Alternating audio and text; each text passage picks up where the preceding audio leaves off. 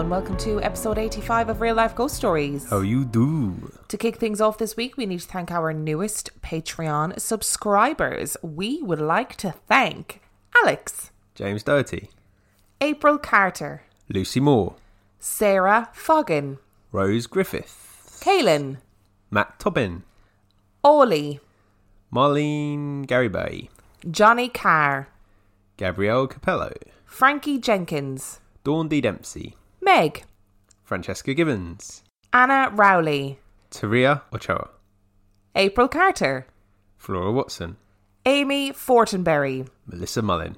Thank you all so much for your Patreon subscriptions. We are very appreciative of you. I cannot say that word. Appreciative? Yeah. Is that it? Is that the word? Yeah, we appreciate you. We appreciate you. That's better. So, we've got another promo for you this week. We're coming to the end of our promos. I think we've got one more to go after this. Okay. I hope people have found them useful. I hope that you've found some new podcasts to love and binge from us doing promos during lockdown. And today's promo is a podcast called We Drink and We Know Things. So We Drink and We Know Things is a husband and wife team, Tom and Andrea, and they do a true crime, ghosts, conspiracies and anything weird sort of podcast. And they describe it as a weekly podcast doused in alcohol and lit with knowledge. So we're going to play their promo. Hello, Hello, I'm Tom, and I'm Andrea, and we're the hosts of We Drink and We Know Things. the podcast. We're a husband and wife comedy show. We cover all kinds of stuff from UFOs to cryptids, We also cover a lot of true crime and some paranormal. and we do it all while getting drunk. Yeah, we sit in our office, we have a good time, and we have some drinks.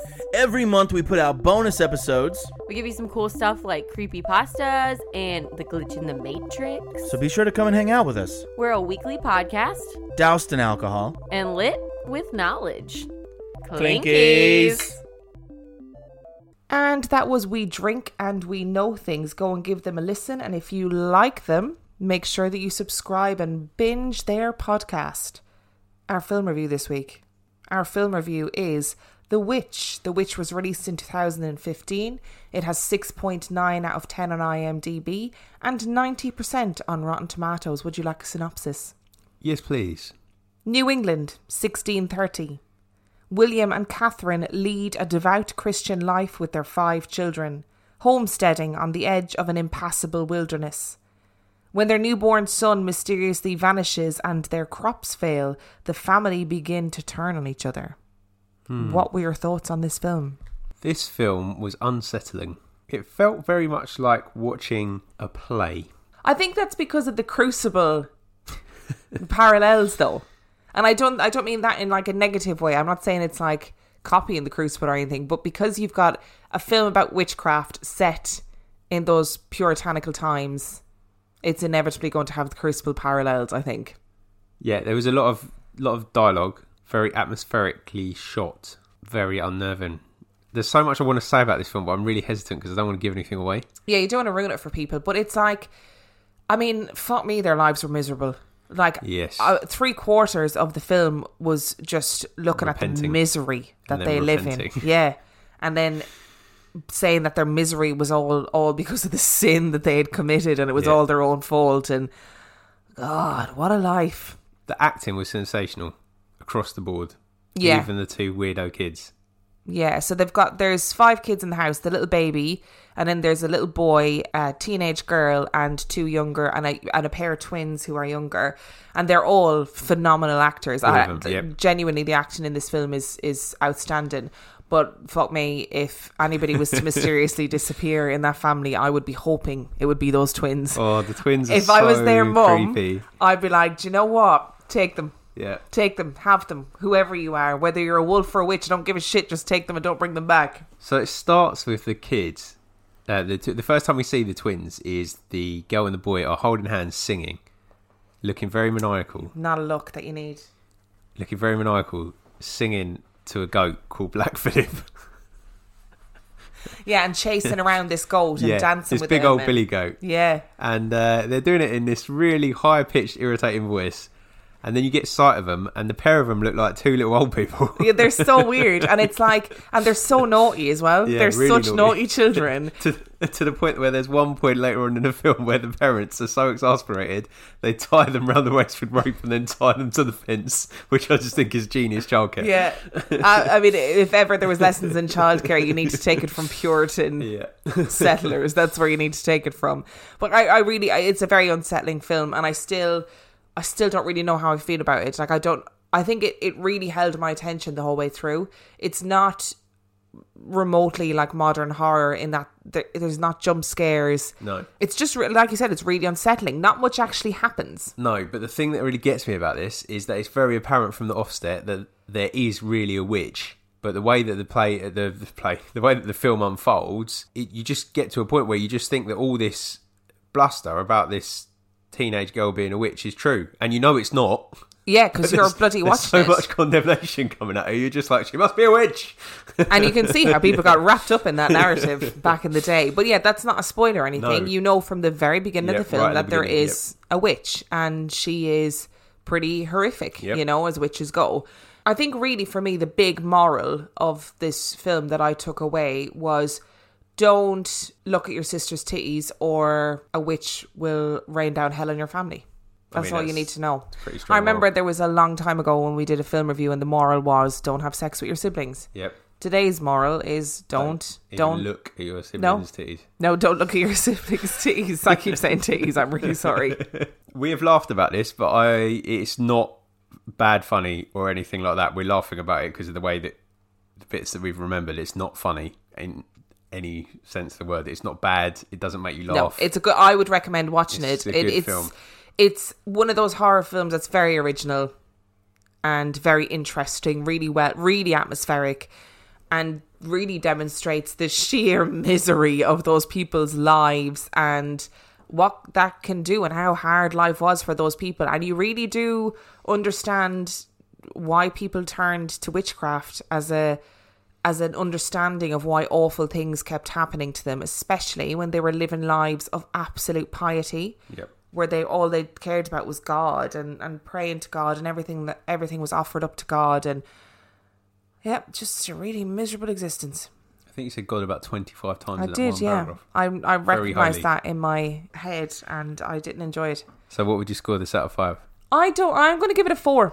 I'm going to give it a 4. The reason I'm not giving it a 5 is because I still don't really know if I actually enjoyed it. Yeah, but I can understand that. But it was a gripping film. I'm going to give it a 4 with, when the 5th star is kind of greyed out. Okay, very specific. I can see why people wouldn't like this. Yeah. And if you're looking for jump scares or cheap jump scares, you're not going to get them. That's not this kind of film. If you just want to feel a little bit unnerved, a lot unnerved, or if you like folk horror, then this one's for you, I'd say. So our story this week, we are sticking with our witchy theme. And I have a question to ask you before we commence with the story. Go for it. When was the last witch convicted in the UK? I think like 1949. I feel like it was fairly recently. I'm going to tell you a little story. Okay. How close was I? You'll see. Oh. In the 17th century, witch trials reached their peak in the UK. King James I developed an unhealthy obsession with witches after becoming convinced that a coven had summoned a storm which nearly capsized the ship carrying him and his new wife across the North Sea. He wrote a decree on witches titled Demonology, which prompted men like Matthew Hopkins, the Witchfinder General, to launch a full-scale attack on women all over the country. Hopkins himself was responsible for trying and executing hundreds of women in increasingly violent and grotesque ways. Many believe that the witch trials ended in the late 1700s. But in actual fact, the last witch trials in the UK took place in 1944. Ooh, close. Victoria Helen McCrae McFarlane was born on the 25th of November 1897 in Callander, Perthshire, in Scotland. From early childhood, Helen began to show signs that she was different. One time, Helen was in school and the teacher wrote a list of questions on the board. Helen was acutely and painfully aware that she could not in fact answer the questions on the board and busied herself writing and rewriting the question numbers on the slate in front of her, desperately trying to appear as though she was working out the answers. She prayed and prayed for some sort of divine intervention, desperate to avoid being singled out as a dunce for being unable to answer a single question. To her immense surprise, Helen's prayers were answered, and the answers to the questions appeared on the slate in front of her. Dumbfounded, Helen could not explain to her teacher where the answers had come from, or why they were written in completely different handwriting. Another time, when Helen was sitting listening to her teacher, the number 1066 was repeating itself over and over in her brain. She was becoming more and more frustrated with this strange numerical mantra, when her teacher picked up the chalk and wrote the words Battle of Hastings on the blackboard, and then wrote 1066, and promptly suffered a massive heart attack. Initially, Helen's parents were not concerned by their daughter's behaviour. They had female relatives in the family with the gift and assumed Helen had inherited the supernatural ability. But as friends and neighbours became increasingly wary of her strange and sometimes histrionic behaviour, and she became more and more inclined to make dire prophecies, Helen's mother decided to visit the doctor. The doctor found nothing physically wrong with Helen, and was relieved that there was no apparent neurological reason for her daughter's behaviour. She left the office embarrassed, however, after Helen looked the doctor dead in the eye and warned him not to go out in his car that night. The doctor did, in fact, go out in his car, unperturbed by the warnings of a strange teenage girl, and his car skidded wildly off the road in a snowstorm. Helen eventually left her hometown in a swirl of rumours and hostility, and made her way to Dundee at 16 years old. She worked in a munitions factory during World War II, and later became a nurse. It was here that she became fast friends with Jean Duncan, and thus met Jean's brother Henry. As soon as Henry set eyes on Helen, he said, "So we meet at last." They had both had visions of each other for years. Helen and Henry married and had 6 children together, and a further 2 that died in infancy. Henry had been honourably discharged from the army, as a bad dose of rheumatic fever had severely damaged his heart, and was now working as a cabinet maker. Helen worked where she could, sewing and mending clothes, and eventually working in a bleach factory. It was during her time in the bleach factory that she had a premonition of Henry in grave danger. She raced to his workshop to find him in the throes of a serious heart attack, and it was clear that working full-time was no longer a viable option for him. Henry had always recognised and respected Helen's gift. He believed that she was a phenomenon, and that there was ways that they could capitalise on this gift and make their living circumstances just a little bit easier.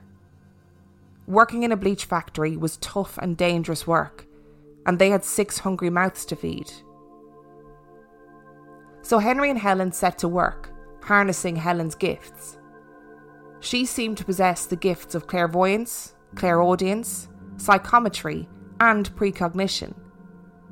In the safety of their own home, Helen and Henry would practice developing these gifts and allowing Helen to reach her full potential. And this was when the voices started. Helen was in a deep, trance-like state when Dr. Williams first appeared as a voice from the ether.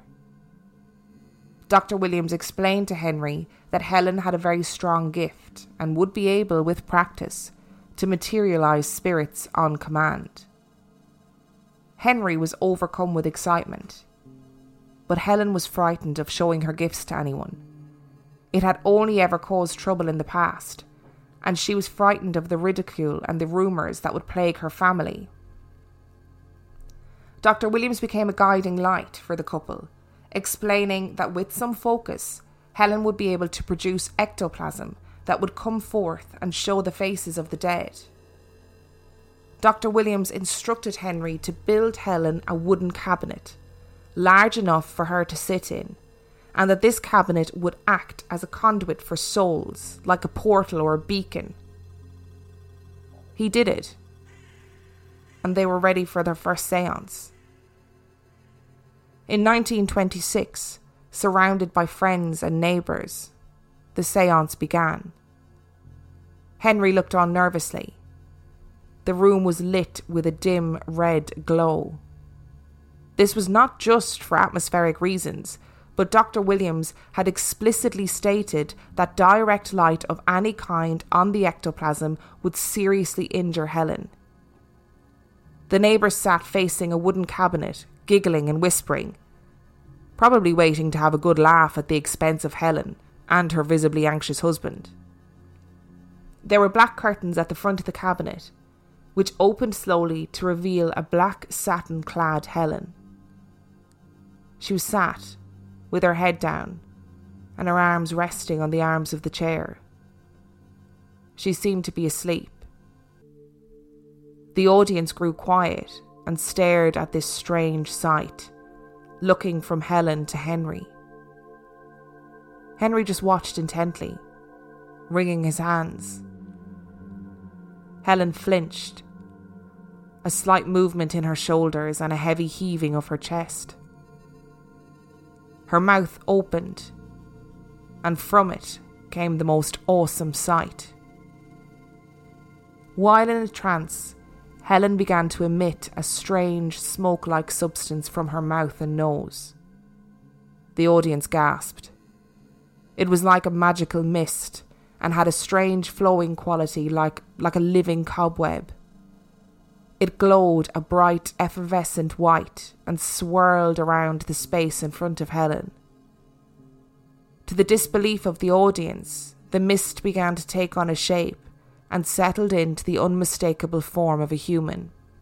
This human became known as Uncle Albert, one of Helen's spirit guides who acted almost as an MC for her seances. He claimed to be a Scottish man who had set sail for Australia and subsequently drowned there. The audience were also introduced to Peggy, a little girl who was Helen's second spirit guide, who would appear and sing songs and entertain the audience. People were shocked. They watched in awe as Helen's chest rose and fell rhythmically as though she were asleep, and phantom voices filled the air. How on earth was this happening before their eyes? Henry, on the other hand, was thrilled. Finally, other people were vindicating what he had known all along, that his wife had a powerful ability to bring forth the dead, and so he became her manager. Harry Price had heard rumours of a strange woman up in Scotland who was putting on a show quite unlike any other. He was keen to investigate, and Henry was equally as keen to oblige. Harry was readily given a sample of the ectoplasm and was shocked at how it looked. It had been preserved in a bottle of distilled water and was indeed almost like a living spiderweb. Convinced that this was going to be the case to prove the afterlife, Price sent the sample to a chemist and eagerly awaited the results. It was egg whites, mixed with chemicals, and in some cases a mix of cheesecloth, egg whites and pieces of toilet paper. But, undeterred, Price wanted to see the bizarre phenomenon for himself and offered Helen £50 to be x-rayed before and after a trance, to which Helen readily agreed to. The results of this experiment were so shocking that Price recounted them as follows in a report of the incident. At the conclusion of the fourth séance, we led the medium to a settee and called for the apparatus. At the sight of it, the lady promptly went into a trance. She recovered, but refused to be x-rayed. Her husband went up to her and told her it was painless. She jumped up and gave him a smashing blow to the face, which sent him reeling. Then she went for Dr. William Brown, who was also present. He dodged the blow, Mrs. Duncan, without the slightest warning, dashed out into the street, had an attack of hysteria, and began to tear her séance garment to pieces. She clutched the railings and screamed and screamed. Her husband tried to pacify her. It was useless. I leave the reader to visualise the scene. A 17-stone woman, clad in black satin tights, locked to the railings, screaming at the top of her voice. A crowd collected and the police arrived. The medical men with us explained the position and prevented them from fetching the ambulance. We got her back into the laboratory, and at once she demanded to be x-rayed. In reply, Dr. William Brown turned to Mr. Duncan and asked him to turn out his pockets. He refused and would not allow us to search him. There is no question that his wife had passed him the cheesecloth in the street. However, they gave us another séance, and the control said we could cut off a piece of the teleplasm when it appeared.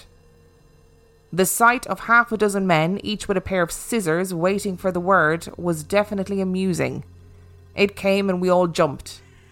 One of the doctors got hold of the stuff and secured a piece. The medium screamed and the rest of the teleplasm went down her throat. This time, it wasn't cheesecloth.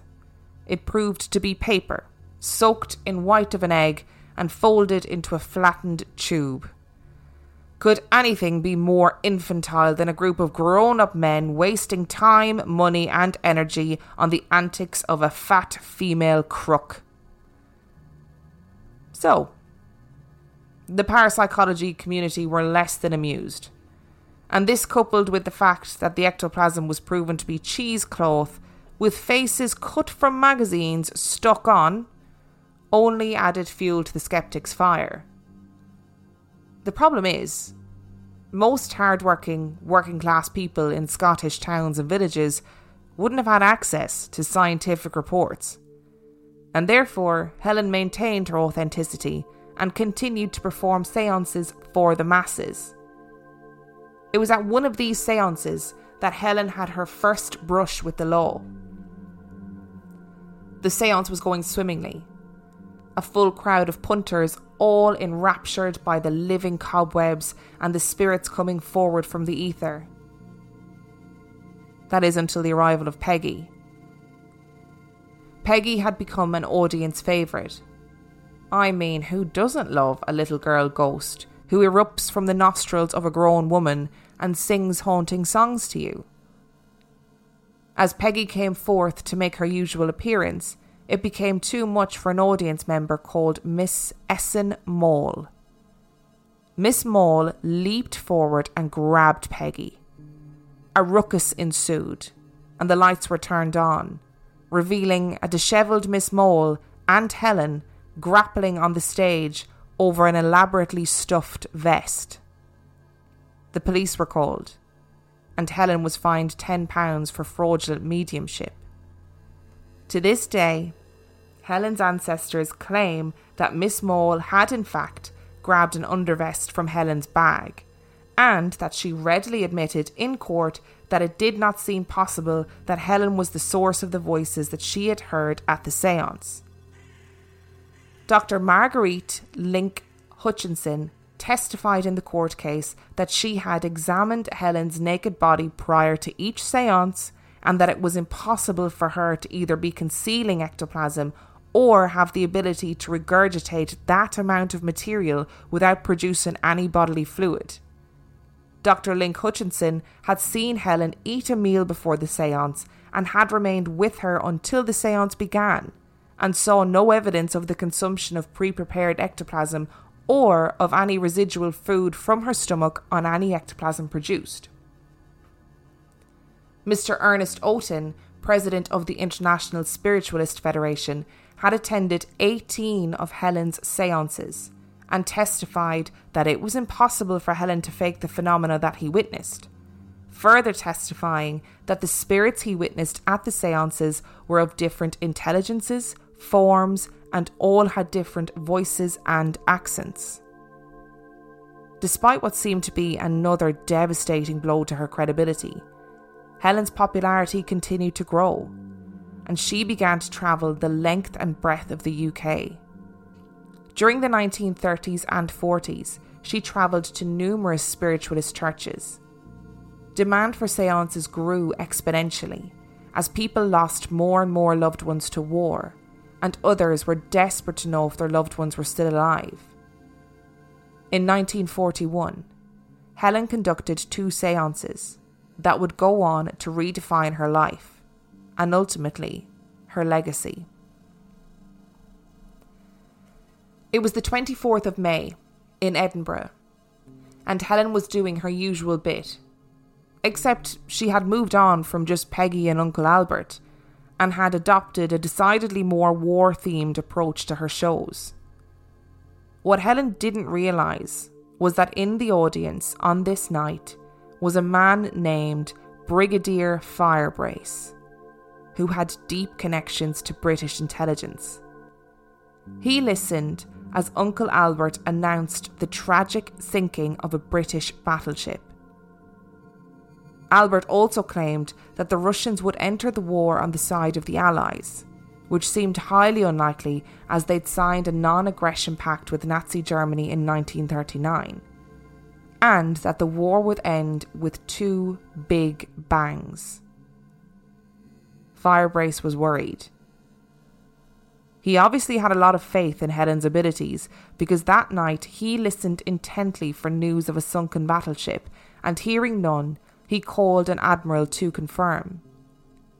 The admiral scoffed and told him that there was no sunken battleships. But the next morning, Firebrace received a phone call. It was the same officer, flustered and confused. The HMS Hood had been sunk the night before, and Firebrace had seemingly known before anybody else did. Unbeknownst to Helen, she had piqued the interest of British intelligence forces. In November 1941, Helen held a séance in Portsmouth, the home of the Royal Navy. While channeling for an audience full of desperate people, the mist of a soldier appeared. He seemed to be wearing a hat that had HMS Barham printed on it. He announced that he was from the crew of the HMS Barham. He was the son of 2 audience members, and that many lives had been lost. The mother of this fallen soldier was so panicked by the news that she called the Navy, who informed her that this was not true. But it was true. The wartime government had been trying to hush up the loss of 861 British seamen when the German U-boat U-331 torpedoed the ship. They wanted to keep morale up, and also to encourage Germany to continue using resources to search for a phantom boat. Again, Helen seemed to have predicted something that she could not have had knowledge of, and rumours spread all over town that the HMS Barham had sunk. Helen was being watched by the army, and she had no idea. In January 1944, 2 Navy officers attended one of her séances and reported her to the police. On the 19th of January, police raided a séance and arrested Helen, the husband and wife who had organised the séance, and Helen's assistant. Helen was put on trial in a media sensation. She was initially arrested under Section 4 of the Vagrancy Act 1824, a minor offence tried by magistrates. The authorities regarded the case as more serious and eventually discovered Section 4 of the Witchcraft Act 1735, covering fraudulent spiritual activity, which was triable before a jury. She was found guilty and sentenced to 9 months in prison. There is an overwhelming school of thought that believe that Helen was charged because Army intelligence feared that she would leak D-Day plans in one of her séances and needed her locked up to protect the information. Whether she was getting secret Army updates from the undead or from a very much alive source was irrelevant. They were not taking any chances. Helen Duncan was released from prison on the 22nd of September 1944. However, the harassment she faced appeared to have continued right up until her death. In November 1956, the police raided a private séance in Nottingham in an attempt to prove fraud. Once again, the investigators failed in their objectives. 5 weeks later, the woman who will always be remembered as the last witch died. But she wasn't. The last witch, that is. There was another less sensational story that came afterwards. Jane Rebecca York was found guilty on 7 counts against the Witchcraft Act of 1735 after an undercover police officer attended one of her séances. York was fined £5 and placed on good behaviour for 3 years, promising that she would hold no more séances. The light sentence was due to her age of 72. So what are your thoughts? Great story. Helen Duncan, the last witch of England. But she wasn't. But she wasn't. I mean, Also, listen. I'm not sure a Scottish lady would like you saying she's the last witch of England. Oh, that's very true. The last witch of the UK. That's better. I'm going to post the photos of her seances onto Instagram, and I'll put them on Facebook as well, so that if you want to see what those seances looked like, you will get to see that. I mean, it's a woman with cloth coming out of her mouth. I don't know how they did it with the seances. I honestly don't know how they convince people. It's incredible. Maybe she was actually had the power to reproduce cloth within her intestines. Maybe she did. Harry Price, so the great psychical researcher, he believed that she had 2 stomachs. Possible. Like a cheesecloth stomach but and a food he was also stomach. very obsessed with the fact that she was overweight. Yes, which is chaotic. Which may just land weight to his theory. She's fat, she's got to have 2 stomachs, is what he was saying, essentially, isn't it?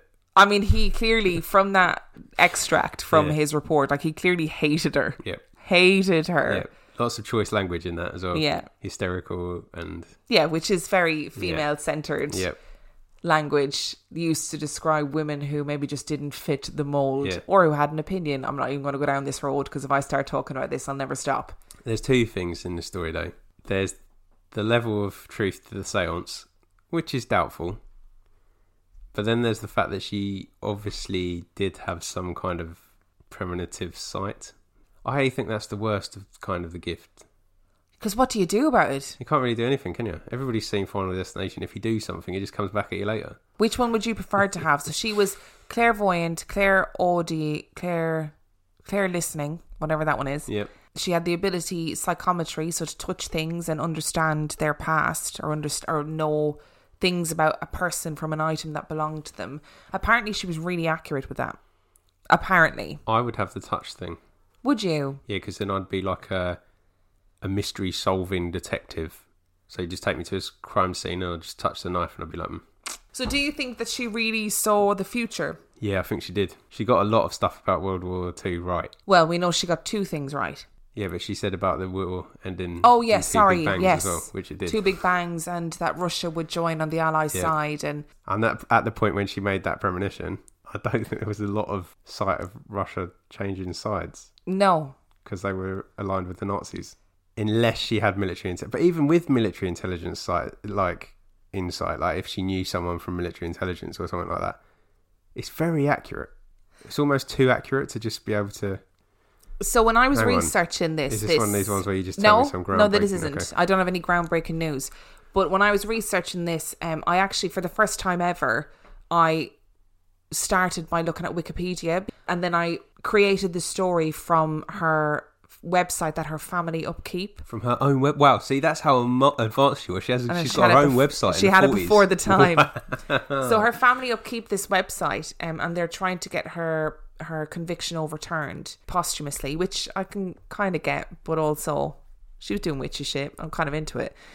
So I took a lot of the story from there because their version of the story is obviously far more interesting, but they still firmly believe that she had all of these abilities and more, that she was genuinely this great psychic, this great medium.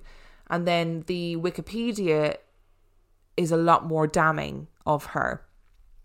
And within the Wikipedia, apparently the sinking of the HMS Barham, while it was kept a secret 100%, they actually had informed the family members of the people that had died.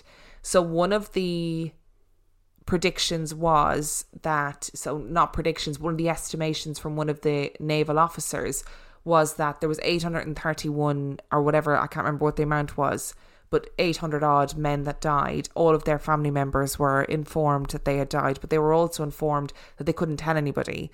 And he said, you know, human nature is that you have to tell somebody. So people were going to be told. The mother ringing round to find out if something. No, and he estimated that 20,000 people actually probably knew about the sinking of the HMS Barham, and he believed that there is a belief that they were concerned that if this amount of gossip was going on, but she was the one announcing it publicly, that she genuinely would be a threat to the D-Day landings. And there's two stories about when she was arrested. One was that there was 2 naval officers that were there who were just disgusted by her behaviour, that she was saying to them, oh, your aunt is here. And he'd be like, I don't have a dead aunt. And she'd be like, oh, it's your sister. And he'd be like, oh, I don't have a dead sister. So they just were disgusted by her and called the police because of her fraudulent activity, not because she was making all these incredible predictions. But then her family's website say that it was the mother of one of the sailors who was lost on the HMS Barham that kind of blew the whistle on her accidentally. It wasn't uncommon to have people in the audience snooping on people. So if the mother did know, that could have worked its way to her. Because it's a well-known, like Darren Brown talks about it all the time, about the way that like certain mediums in that spiritualist age used to... Or put a plant in the audience. Yeah, okay. And sort of find out information. But not just having a plant in the audience, but also sort of pre-researching the audience and looking for tells and listening to conversations beforehand and after. There must have been enough to rattle someone.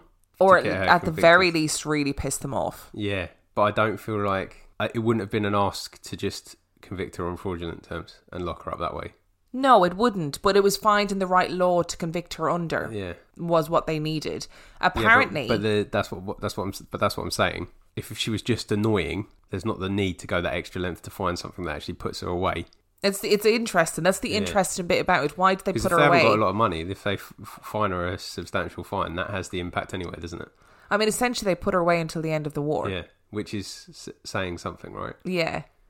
But allegedly, she did seances regularly for Churchill. And he is on record writing a letter to the judge at the time of her arrest and imprisonment, basically slamming them for, imprisoning somebody so ridiculously for such a ridiculous, outdated crime.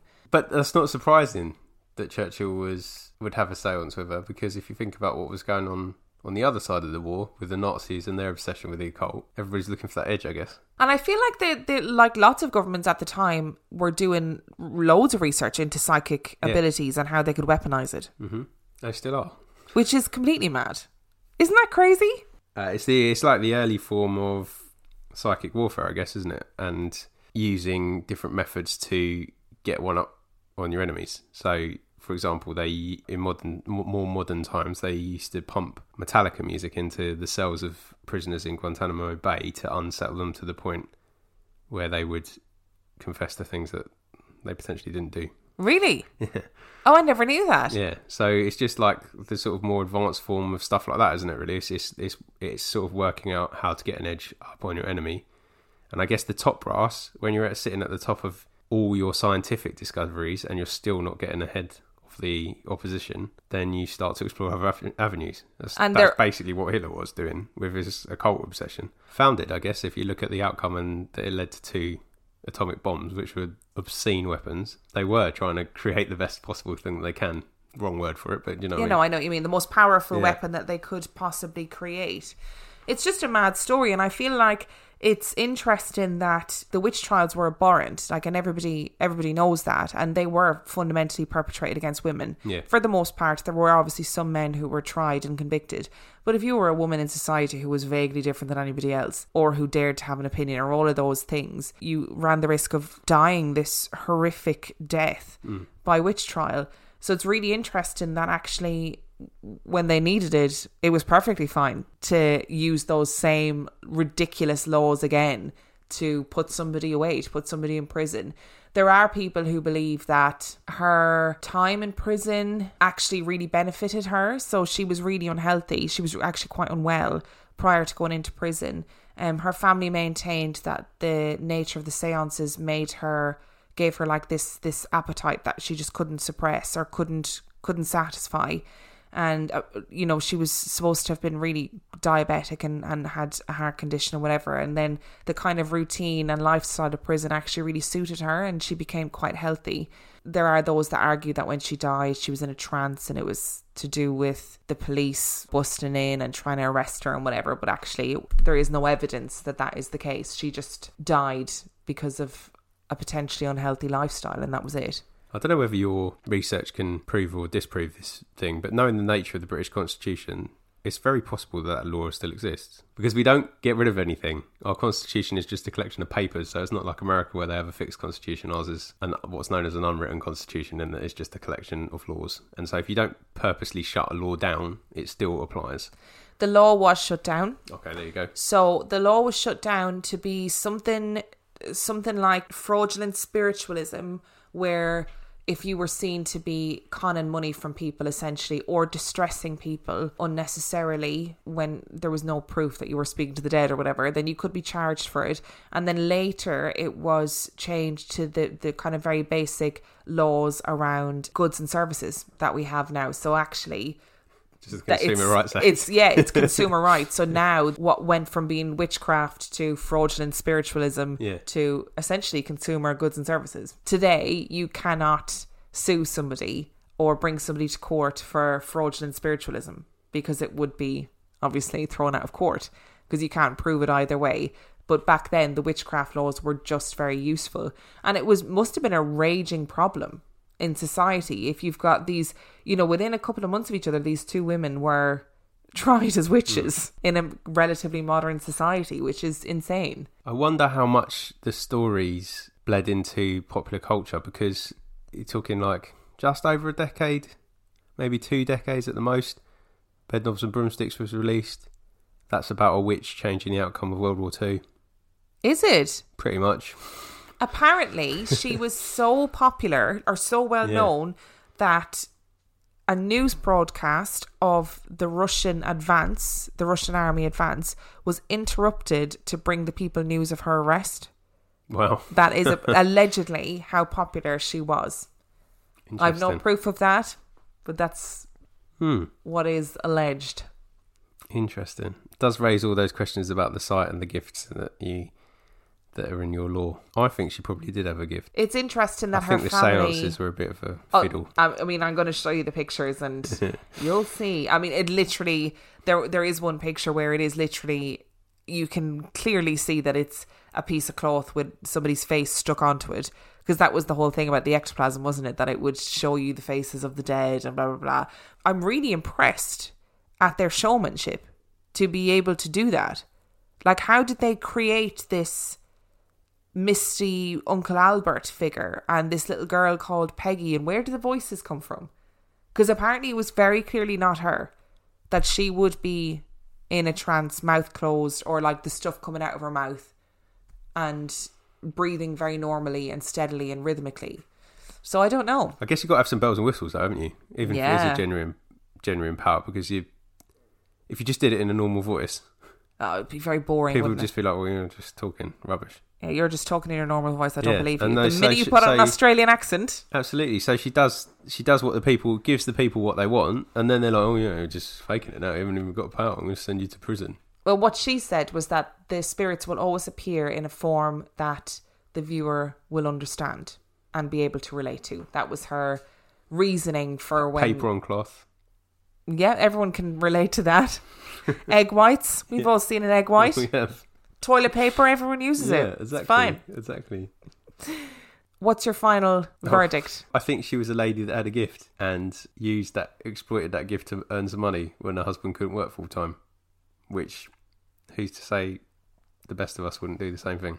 Absolutely. If you've got 6 kids to feed, I feel for her, because 6 kids to feed, he can't work. She can only do certain jobs. Who wants to work in a bleach factory? That shit's definitely going to kill you. I mean, go for it. Eat some cheesecloth, vomit back up again, get everyone to put £1 in a jar. Fine. I'm here for it. What do you think? I think she was a very clever con artist. And I think she probably had some sort of in. If she, say if it is true that Winston Churchill did have seances with her, which allegedly he did, she probably did seances for lots of people that were high and in power and maybe heard things she shouldn't have heard. I think she probably had an in, and that's what the government were actually worried She'd about. have to have a massive in to know about the Manhattan Project before it was ready to use. She might as well have been one of the scientists. Maybe she was. And the bomb's made of cheesecloth and egg. Nobody knows how it works, but it just does. Would you like some new reviews? Please. Our first review comes from Julia Wagoner 12, and it's entitled Spooks. I stumbled across this podcast about 3 days ago and I haven't stopped listening since. I love this podcast, although it's a love-hate relationship. I love the content, but some of the ghost stories scare the crap out of me. It's amazing. I feel you. And our second one comes from Caitlin Edgin. Really love it. I love how much fun this podcast is. It is the right mixture of funny and spooky that is perfect. It always seems that I listen to the creepiest while I'm at home alone, which is always great. Even though it does get a bit creepy, I always look forward to the next episode. Thank you very much. And finally, we have BCS42, terrifyingly hilarious. I've been looking for a good paranormal podcast for years, and I finally found it. Great audio, amazing banter, and I love how there's a great balance between debunking and believed. Best podcast ever. Thank you all so much for your reviews. That's so nice of you. It's very nice. We love you all. Indeed. Very nice. We're just going to talk at the same time for the rest of the podcast now. Because that's the audio that everybody wants, really. So if you enjoyed this week's episode, you can find me on Instagram at Real Life Ghost Stories. You can find Dan on Instagram At 50p Movie Club. You can find us on Twitter At Real Ghost Pod. You can find us on Facebook, Real Life Ghost Stories Podcast. Give the page a like, leave a review if you feel so inclined, and also join our supergroup, or LGS supergroup. The password is Emma and Dan. And it is the most wholesome place on the internet. I thought you were going to say it's the most haunted place on the internet there. I was like, oh. Well, that's a big claim to make, but it is also the most wholesome place on the internet. You can also support us on Patreon. That is patreon.com/Real Life Ghost Stories, where for $5 a month, you get extra episodes every week. And for $2 a month, what do you get? Episodes of a podcast called 50p Movie Club, which used to be me and Will and is now me and Dave Keane, and will one day be me, Will and Dave Keane, where we watch bad movies and we talk about them. Thank you very much. That was very concise. I enjoyed it. If you want to send in your own spooky ghost story, you can do so to reallifeghoststoriespodcast@gmail.com, and subscribe to our YouTube channel, buy our merch, all that stuff. Links are all in the description. And on that note, we shall see you next week. Bye.